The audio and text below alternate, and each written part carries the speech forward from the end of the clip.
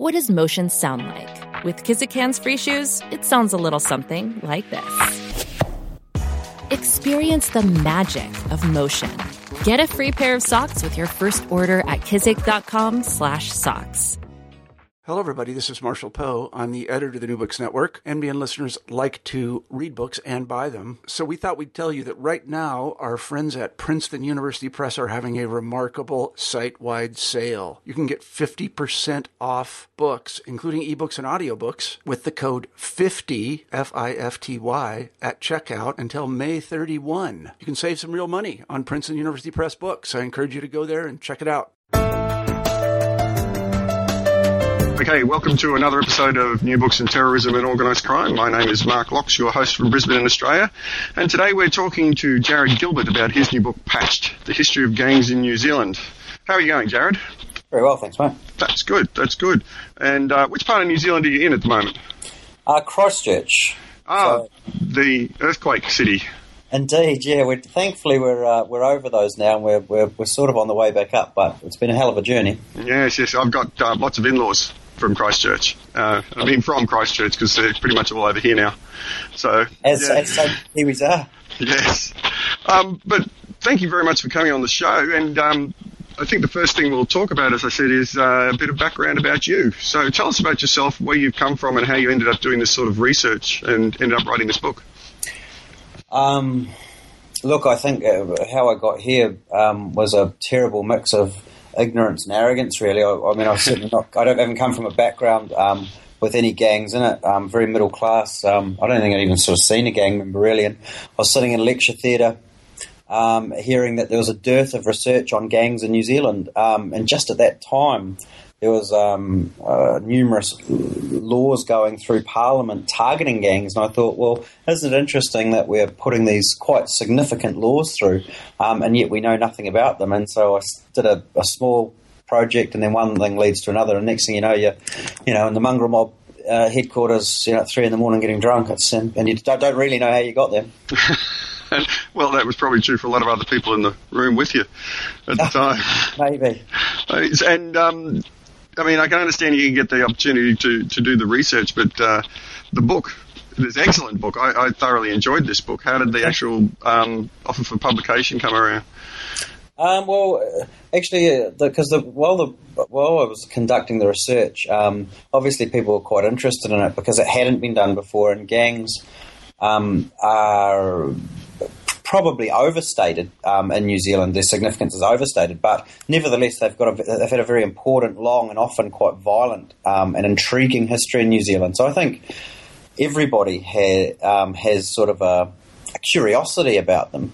And so when I was doing the research, there was a fair bit of interest around it, and a couple of, or 3 publishers actually approached me interested in the book, and there was one that was just really persistent actually, and we ended up sort of I thought he was a good bloke, and that was that really. It was all reasonably straightforward.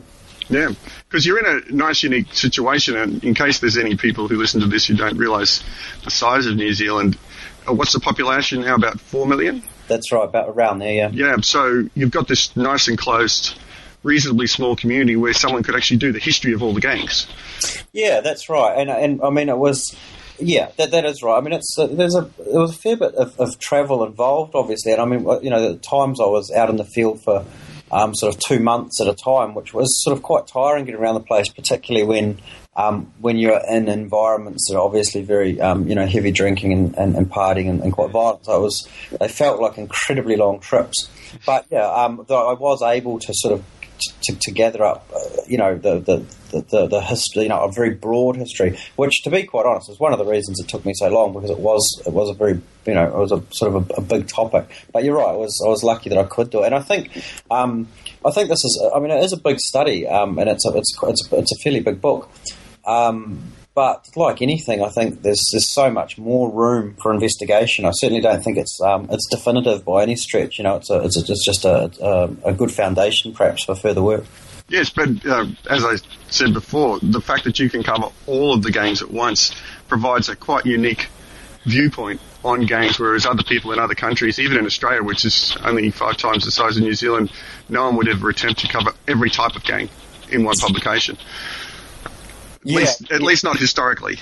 Yeah, but I did want that, and I think in so many ways you can read the book as almost a history of New Zealand. I mean, I sort of try and use the gangs to look at sort of social, economic, and political situations that are happening throughout those decades. Because while the gangs sort of do live in their own sort of world, and they sort of reject the outsiders and mainstream society, they are deeply embedded and influenced by what happens in society. And we can see that with their evolutionary progress over the years. As society changes, so do the gangs. That's right. Anyone who reads the book will definitely see the change in the nature of government in New Zealand, and they'll probably see the same reflection in their own. Anyone from a Western country would see the same reflections in their own governments, from fear, moral panics and conservatism, to somewhat more enlightened and not necessarily completely enlightened points of view of how they're going to deal with the gangs. Yeah, well, look, I think Western democracies have tended to... they share similar characteristics, don't they? So they do tend to deal with these problems in reasonably similar ways. So I think there are significant parallels between what's happened in New Zealand and elsewhere. And you say that that term moral panic, clearly that's not a New Zealand concept, and I think it's one that can be applied to gangs the world over. Really, when there's this sort of high profile incidents, and there's political mileage to be made out of it, often the response is more about political efficacy rather than sort of good public policy. Oh, yeah. Yeah. Well, on that point, let's run ourselves back to the 1950s and start off with the rock and roll era. And can you tell us about the formation of the gangs and how they learnt from American culture? Yeah, well, look, New Zealand is really unique in so much as the Hells Angels formed a chapter in Auckland. It probably came in 1959, officially established in 1961, but certainly were established before that, probably in 1960.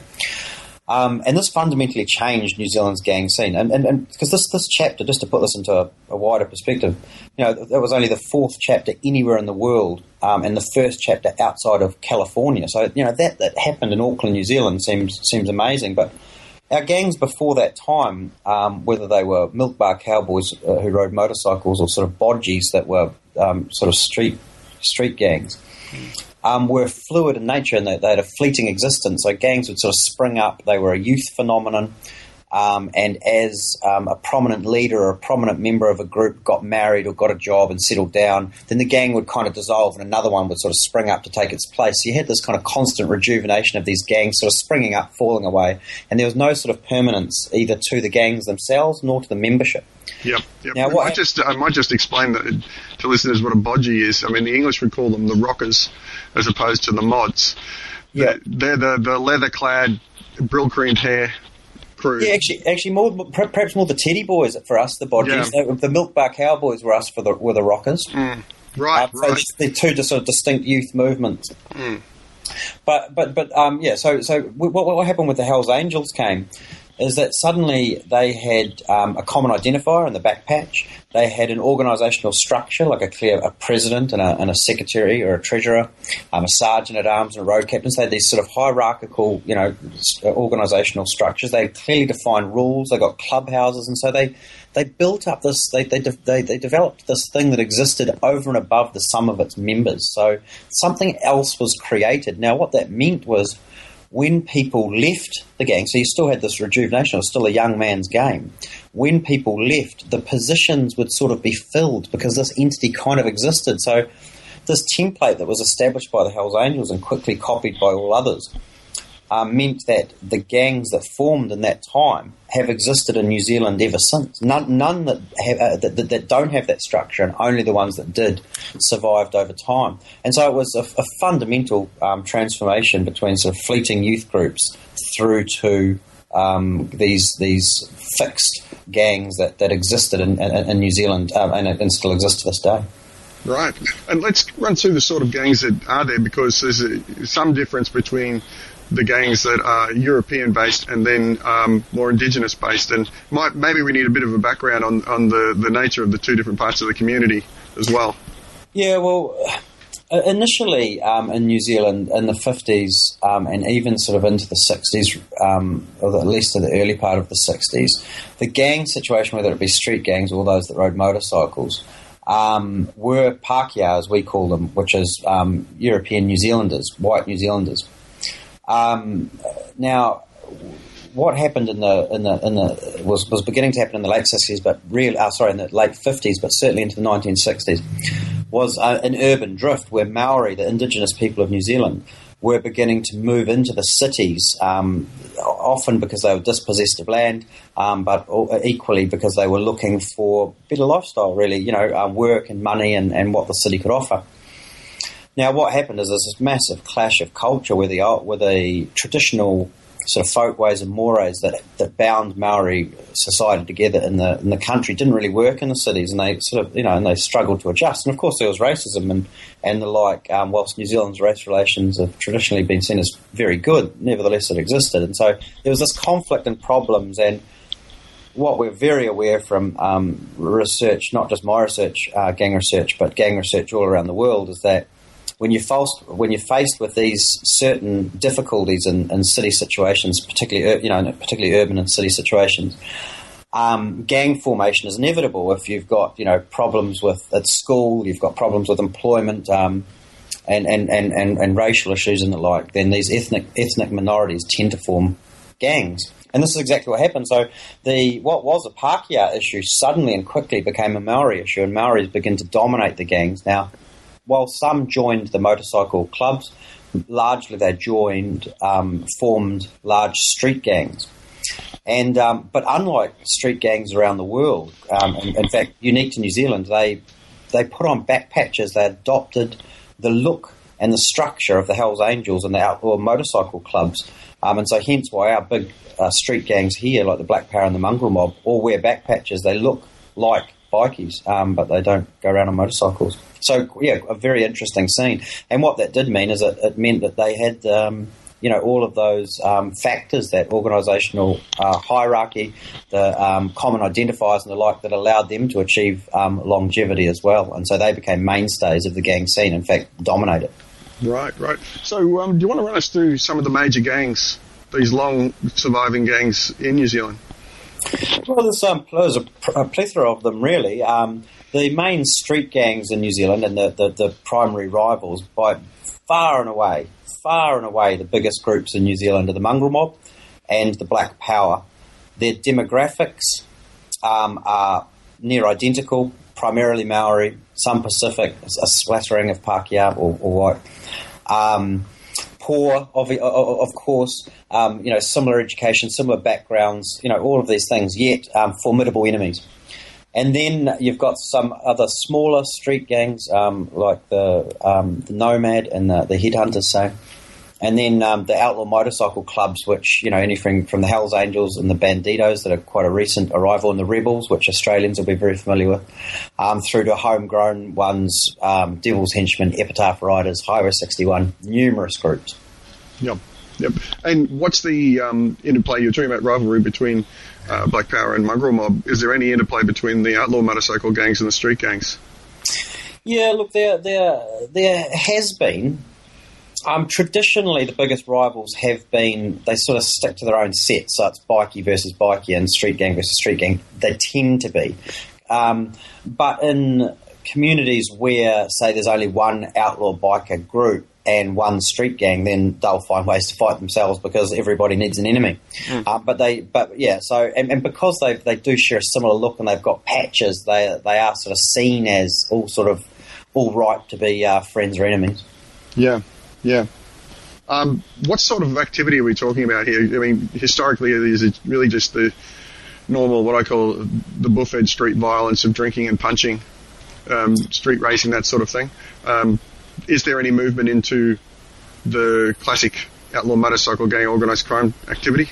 Yeah, look, initially when these were youth groups now, sort of in the inception, sort of in the 60s and 70s in New Zealand, it was all drinking and brawling, and that was it. You might have got, the odd bike would get stolen and there might be the odd armed robbery or something like that, but largely boisterous sort of activities rather than profit-driven criminal activities. Now, I mentioned that with the development of backpatches and the hierarchical structure and the rule base that the Hells Angels brought, that the gangs started to achieve longevity.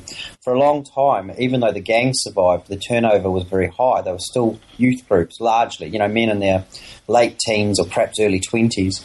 Now, what happened in the 1980s, really, when the economy fell through the floor and unemployment rose, was that there was sort of no immediate out for them. In the past, employment was full, so if a gang member got sick of the gang or sort of grew up or matured, they could get a job, and that was an easy out for them. When that door was closed, when the economy no longer allowed them to do that, we saw membership, the age of membership increase exponentially. So suddenly we've got older men in their 30s and 40s in these gangs because they just never left. Now, as they sort of lost that sort of boisterous adventurism and that sort of brawling, they kind of looked around and went, well, how do I make a crust out of this? And so what we started to see was the moves into profit-driven crime, primarily the drug trade. Now, in the 1990s, it was quite common, not universal, but quite common, that the groups themselves would engage in what we would consider organised criminal activity. So that they would sit around and go, right, we've got 10 ounces to sell. Everyone's going to do this, this, and this, or we've got a tinny house down here, like a drug house that's going to sell the drugs, and so it was quite organised. Now, what happened in the 1990s? The Proceeds of Crimes Act came along, and there was greater use of interception warrants and bugging and things like this. And the gangs went, hang on, one bug now, and we're all taken out, and we'll lose our clubhouse through the Proceeds of Crimes Act. The state can take the property and things like this. So they went, all right, we've got to knock this on the head. So what we see now, the model that runs, is that there are criminals within the gangs who deal drugs or whatever, have burglary rings, whatever, but they're not, as a general rule, almost universal in fact, they're not organised as a mafia would be organised, if you know what I mean. That they're just people that happen to be wearing patches who conduct criminal activity, but the groups themselves are not per se criminal. That's exactly what we're seeing here, the same thing, the same age range and the demographics of membership, and the same activity of criminal organisations within the gang as opposed to the gang being a criminal organisation. Yeah, which I don't know how it is over there, but certainly, and I suspect it's the same. That's not well understood in New Zealand. In fact, no. I think if you took a poll at any time, you'd say that the gangs were responsible for all of the drugs and that they're running like mafia organisations, whereas in reality they're responsible for a very small, statistically, through arrest rates and incarceration rates, a very small percentage of the drug trade, and do not operate as organised criminal groups. But that's contrary to popular opinion, and one of the reasons for that, of course, is because there is such electoral advantage in the gangs. Politicians can make all sorts of wild accusations, and because the gangs don't speak to the media, they tend to stick quite naturally in the public mind. Yeah, no, that is exactly the same situation here, and I've done more media in the last 3 months than I've done in my life trying to explain exactly what you just said to the people of Australia. So, but isn't it difficult? It's difficult because when these views have become so entrenched in the popular consciousness, to squeeze them out, even if you've got all of the statistics and all of the evidence in the world, is still not easy. No, it is not. It is not. But books like yours might help. That's for sure. I'd like to think so, yeah. That sort of nicely brings us into what is the government and police response to gangs in New Zealand. Look, the police, aren't they? They're not social scientists, nor should we expect them to be. So they've really only got one response to it, and that's to crack down on these buggers, and that's been the response from the 1950s right through. Often they've been sort of told that they need to sort of move in one direction or the other, but the underlying response for them is just go hard at them and just get them. Now, whilst this is quite understandable, and there have been some excellent examples of some very, very good policing when the gangs in New Zealand breach sort of the gang community balance, as I call it, like when they step outside of what the community is prepared to accept, the cops can be very, very good, very, very effective at dealing with that. But if and as they do from time to time in New Zealand, they get too zealous. They go too hard at groups when perhaps they're not doing. Too hard. If one group misbehaves and they go at all of the groups in the community, and so some groups feel they're being unduly picked on or targeted, then what it does do, and this is very well highlighted in my work, is that it tends to lead to gang cohesion. So poorly targeted police activity. And overzealous police activity has a contrary effect. It hardens the groups, draws them together, and creates a greater commitment. So instead of breaking them apart, it actually makes them stronger, which, is a very most unfortunate consequence. Well, it's actually very similar to what happens in anti-terrorist activity. I had a PhD student who actually calls it iatrogenic activity. It's a medical term meaning where you go into, a doctor goes to heal somebody and ends up causing more harm than good. Oh, I like that term. Yes, he'll be very happy for you to borrow it. So yes, it's well documented through history in people who fight insurgencies and terrorist groups that they exactly that same response. But once again, and you talked about the frustrations, or we both talked about the frustrations of trying to communicate difficult messages or more correct interpretations of the scene to the public. Well, trying to change the police mind, the minds of the police is even harder. They have a fairly fixed view about the gangs, and it's very, very hard to change that. Well, they're seeing it all from one particular perspective, as you were saying. So it. And look, in so many ways, I don't blame them. In the same ways, I don't blame the public, because you can see how this comes about. I mean, when I was spending time in the field, I'd be standing, say, in a car park at a fast food joint or wherever I was, with some gang members, and we're just sort of hanging out, and they're all talking, and joking about and larking, and then suddenly the cops will come along, and they sort of change, and next thing you know, they're throwing abuse and the like. Well, see, the cops if the police are only ever seeing that, they're only ever locking them up when they've undertaken criminal activity. It's quite easy to see how they would gain a jaundiced view. I mean, it's quite natural, I'm sure. Yeah, and then you get that spiral, because then the gang members also only see the police responding like that. Yeah, exactly. And then they feed each other. And this is where the police have to be professional in everything they do, and New Zealand police are they're uncorruptible. They really are. They might break the rule from time to time, or historically at least, not so much now, to get a conviction, but they will not take it backhanded. So there's much that the New Zealand public should feel very proud of the New Zealand police. But from time to time they do get, there's always an errant cop who will sort of go overboard, and the damage that sort of does, it sort of just sends things backwards in relation to good policing. But yeah, they don't like to be criticised, the cops, I've got to say. Yeah, but you did have one Prime Minister, I believe, who actually associated himself with the gangs for a while. Look, absolutely remarkable. Yeah, a Conservative Prime Minister. Yeah, a Conservative Prime Minister who indeed was at his worst in dealing with sort of race relations. I think early on in his Prime Ministership, he said he'd ban young Maori louts, Indigenous louts, to the countryside and things like this. He was a hard, tough-nosed, sort of dictatorial type man, really. But he, for whatever reason, he got a soft spot for the gangs and wanted to put them to work and tried to turn them around. And he didn't just do this he didn't just sort of send his people in to kind of do this, the bureaucrats or the social workers or whatever. He went and did it. He really rolled up his sleeves himself. And there's one amazing story of him meeting Black Power, a large street gang, one of the big two street gangs in New Zealand. He was meeting them at a tavern, at a pub in Wellington, in the country's capital, and he was quite a short man, and surrounded by all these big Black Power members. The publican didn't know what was going on, fearing a riot. He tossed them all out. So the Prime Minister actually got booted out of a pub in Wellington. The police were called and all of this, and he went back to their clubhouse, and he was drinking whiskey with them. Rob Muldoon, the Prime Minister, wasn't afraid of a drink, and he was drinking whiskey with them, and one young gang member was flicking the dregs of his beer at him, sort of surreptitiously, kind of, I don't know, just sort of, maybe he was a bit drunk or just sort of trying it on, really. And Rob Muldoon the Prime Minister drained his whiskey and then threw his ice at this young gang member. Well, the gang couldn't be more impressed. He was a man who was not only hard drinking, but prepared to stick up for himself. Two traits that the gang could only admire.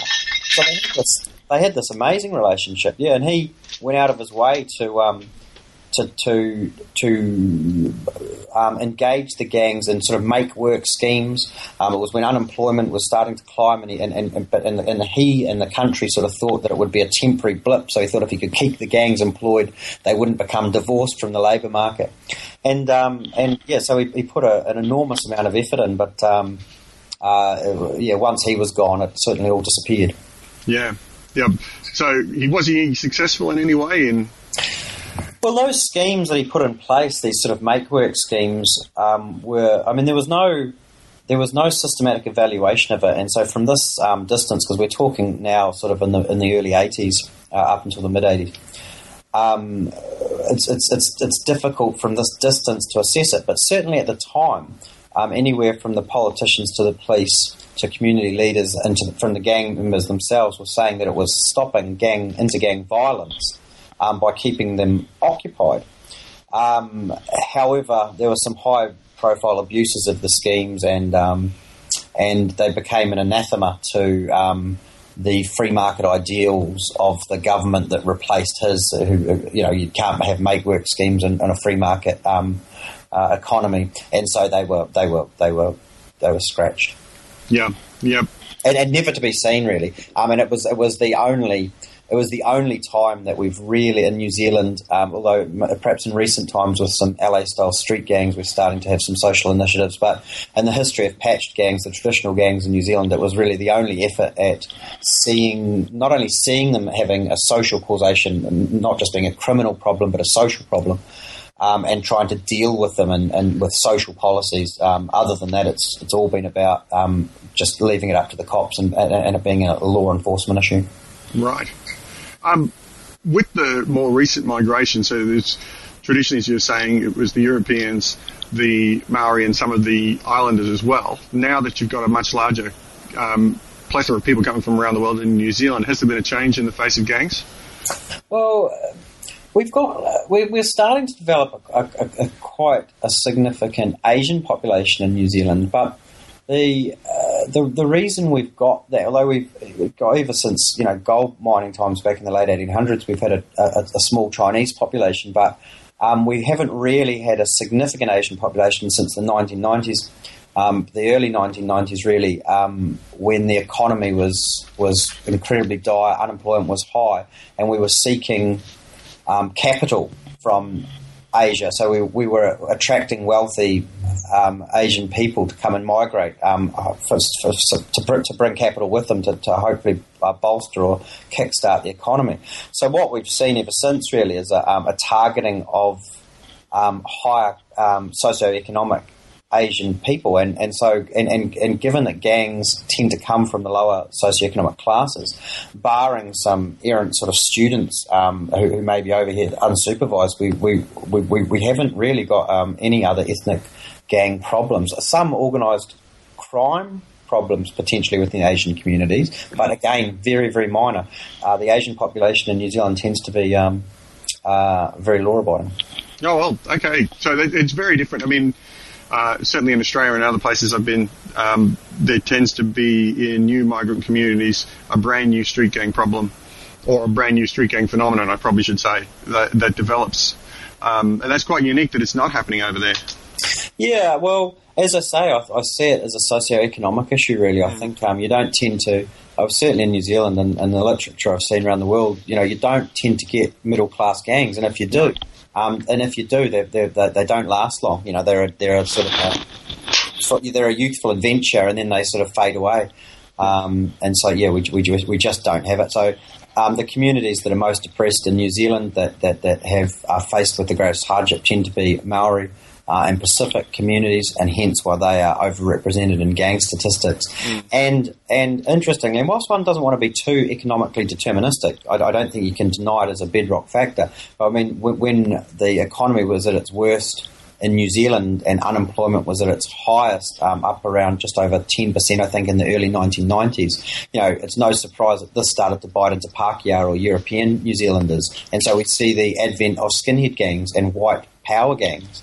So the correlation is all there for an economic influence, if not with other factors, obviously. Right. Which is one other thing, because I think the gangs have been so are dominated by Maori and Pacific peoples. I think in New Zealand we've tended to rely on a fairly lazy interpretation of why that is, and I think you said it bandied about that it's because Maori and Pacific peoples are more tribal, so they're sort of more naturally inclined toward gang formation. I think that's a nonsense. I think if the social conditions are right, Pākehā or European New Zealanders are just as apt at forming gangs as Maori and Pacific people. So I think we have to look elsewhere for explanation other than some tribal. Some strange anthropological. Yeah. I just don't think it exists. Yeah. So were there any changes in government responses?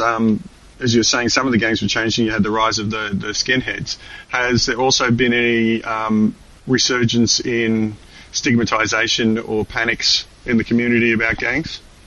Yeah, look, from time to time, we absolutely do. Yeah, I mean, and usually these are preceded by sort of catalytic events. Some sort of high profile, often horrific, violent crime that focuses the mind and the attention. Now, just at the moment, for example, and there's heightened awareness because the banditos have just very recently come to New Zealand, and suddenly we've got a new group, and so people, particularly the media, love it, don't they?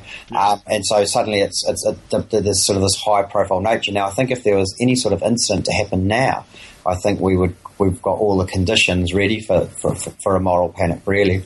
But the gangs in New Zealand have aged, and LA-style street gangs aside, the traditional gangs, the patch gangs, the average age has increased so much. And as we're aware, I think probably from personal experience as a man nearing 40 myself, and certainly from statistics, men in their 40s and 50s aren't as likely to engage in violence, or as quick to violent activities as men in their late teens or early 20s. Yeah. And so the gang violence that was so common in New Zealand in the 70s and the 80s, and even into the 1990s actually, is just so rare now. It just doesn't really happen to the same degree that it does. Now, I see in Australia, you still, you have quite a lot of gang, and it appears to me from the media, and I guess I only see them when they make the media, but your bikies still seem to be battling it out, whereas ours have sort of come to some sort of uneasy truce. But what we've seen in recent years is an upswing, an upsurge after the outlaw bikers were sort of almost in a moribund state. They were looking to be in terminal decline. Certain groups were falling over. They weren't rejuvenating with new members. They were losing members very, very at a very rapid rate. Just in the last 2 or 3 years, we've seen this big upswing, big remarkable turnaround where it's become almost back in fashion again, the outlaw bikers. And these new groups either are forming in New Zealand, like the Rebels and the Banditos, or it's sort of the just indigenous groups are springing up in New Zealand. And I do wonder, and it's just reminiscent of the early days of the scene when it was sort of forming here, when there was so much violence. And I wonder, in an ever crowded room, someone is likely to get elbowed. So I think whereas, I just sense we're on there's a real chance that we may return to violence in the near future. It's quite possible anyway. Yeah. Well, I know the research I do, we've got the Finks over here and now just been patched over as Mongols. And the average age of the chapter on the Gold Coast was 42. So we've got that same aging population. Yeah. But the violence is not as widespread as it appears, I think. And it's much more associated where... we were talking before about the organised crime groups within the gangs. Yeah. The violence is actually the organised crime groups within the gangs rather than the gangs fighting the gangs. Although the big brawl that was on the Gold Coast was over the fact that the president of one club was going out with the ex-girlfriend of the president of another club. And surprisingly, that's what caused the government crackdown on organised crime.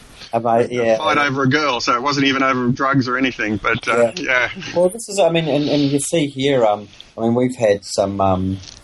We had a violent incident. Oh, gee, it must be going back about 2007 or 2006, perhaps, like a little while back now. Maybe 2008. Sorry, I can't recall. In Wanganui, and there was a brawl at a service station initially between the Hells Angels and Mongrel Mob, and then not long after, there was a shooting where an innocent, the daughter, an innocent girl, a 2-year-old, was shot in a gang shootout.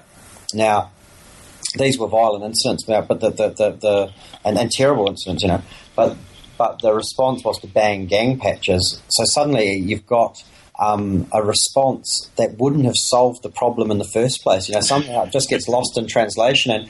And the default position, even after those incidents, was, well, these brawls are all about drug crime, are all about territory for drugs. Well, they had absolutely nothing to do with drugs whatsoever. I know what both started both instances, but it's just an easy default option for politicians.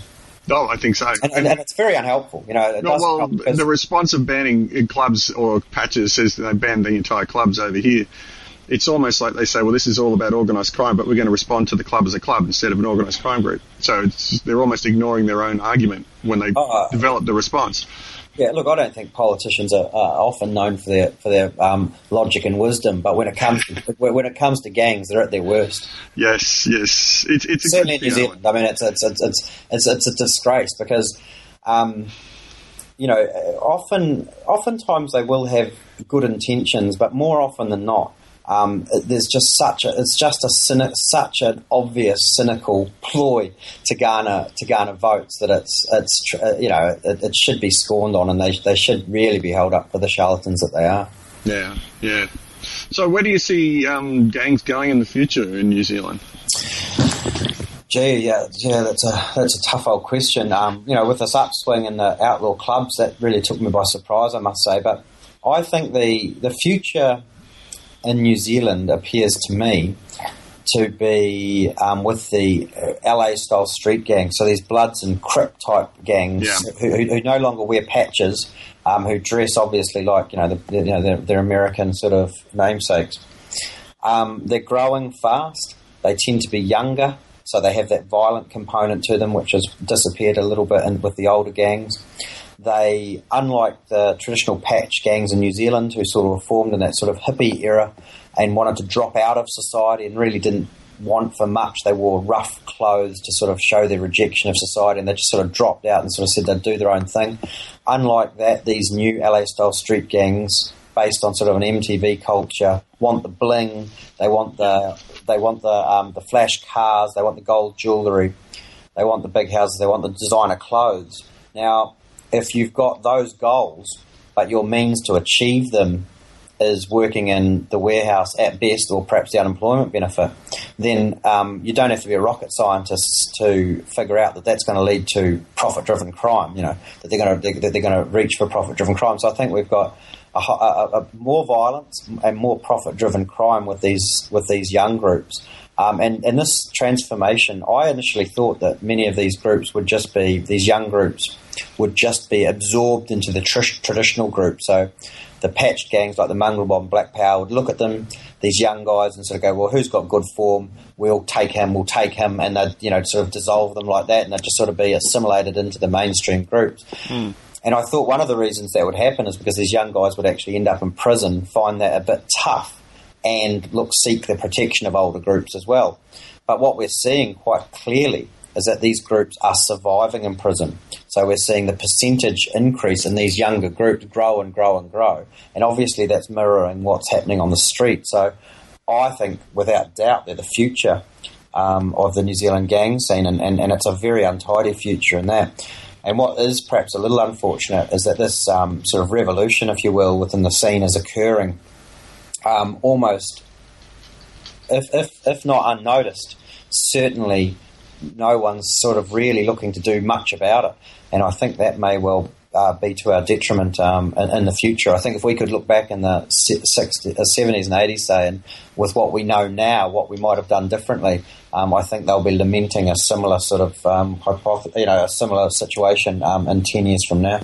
It's a bit strange, really, isn't it? You've gone sort of full circle. The gang started with people in New Zealand emulating American gangs in the former Hells Angels. Yeah. And then you've come back to them emulating gangster rap gangs. Yeah, you're absolutely right. Full circle is right. And which, again, though, does sort of make live this whole idea that the Americanisation of sort of New Zealand society, which some sort of people bemoan, is certainly, as far as gangs concerned, is not new. We've always been influenced by international trends. You know, we had the Death's Head, we had the Hells Angels Death's Head in New Zealand before we had Ronald McDonald, before we had the Golden Arches. I just love the point in the book where you actually say they actually hand-painted it on themselves. They didn't even have proper patches, so they just bought leather jackets and painted it on. Yeah, that's right. Right. Oh, great. So what's next for you then? Where you were saying you're actually on your own. You're not at a university. You're researching on your own. And what are you working on? Yeah, well, I lecture at Canterbury University, but I just contract there, so I research for private clients. But I'm doing that really just to fund the book on doing murder, a history of New Zealand, as its working title. So I'm looking at murder and how that's influenced and changed New Zealand. So I've gone from one extremely big subject to a slightly bigger one, because obviously I'm a devil for punishment, but I'm hopeful, or I'm optimistic, if I'm nothing else. That's fantastic. Love your optimism. I mean, and once again, you've got a nice small country, so you can grab a topic like that and run with it. Yeah, hopefully so. Well, I hope I'm sure it will be as good as this book that we're discussing now. I suppose that's probably a good point to wrap it up. So, Jarrod, Gilbert, thank you very, very much for talking to me today. Well, absolute pleasure. I've really enjoyed it. Thank you. No, that's all right. And yes, we've been talking to Jarrod Gilbert about his book, Patch to the History of Gangs in New Zealand.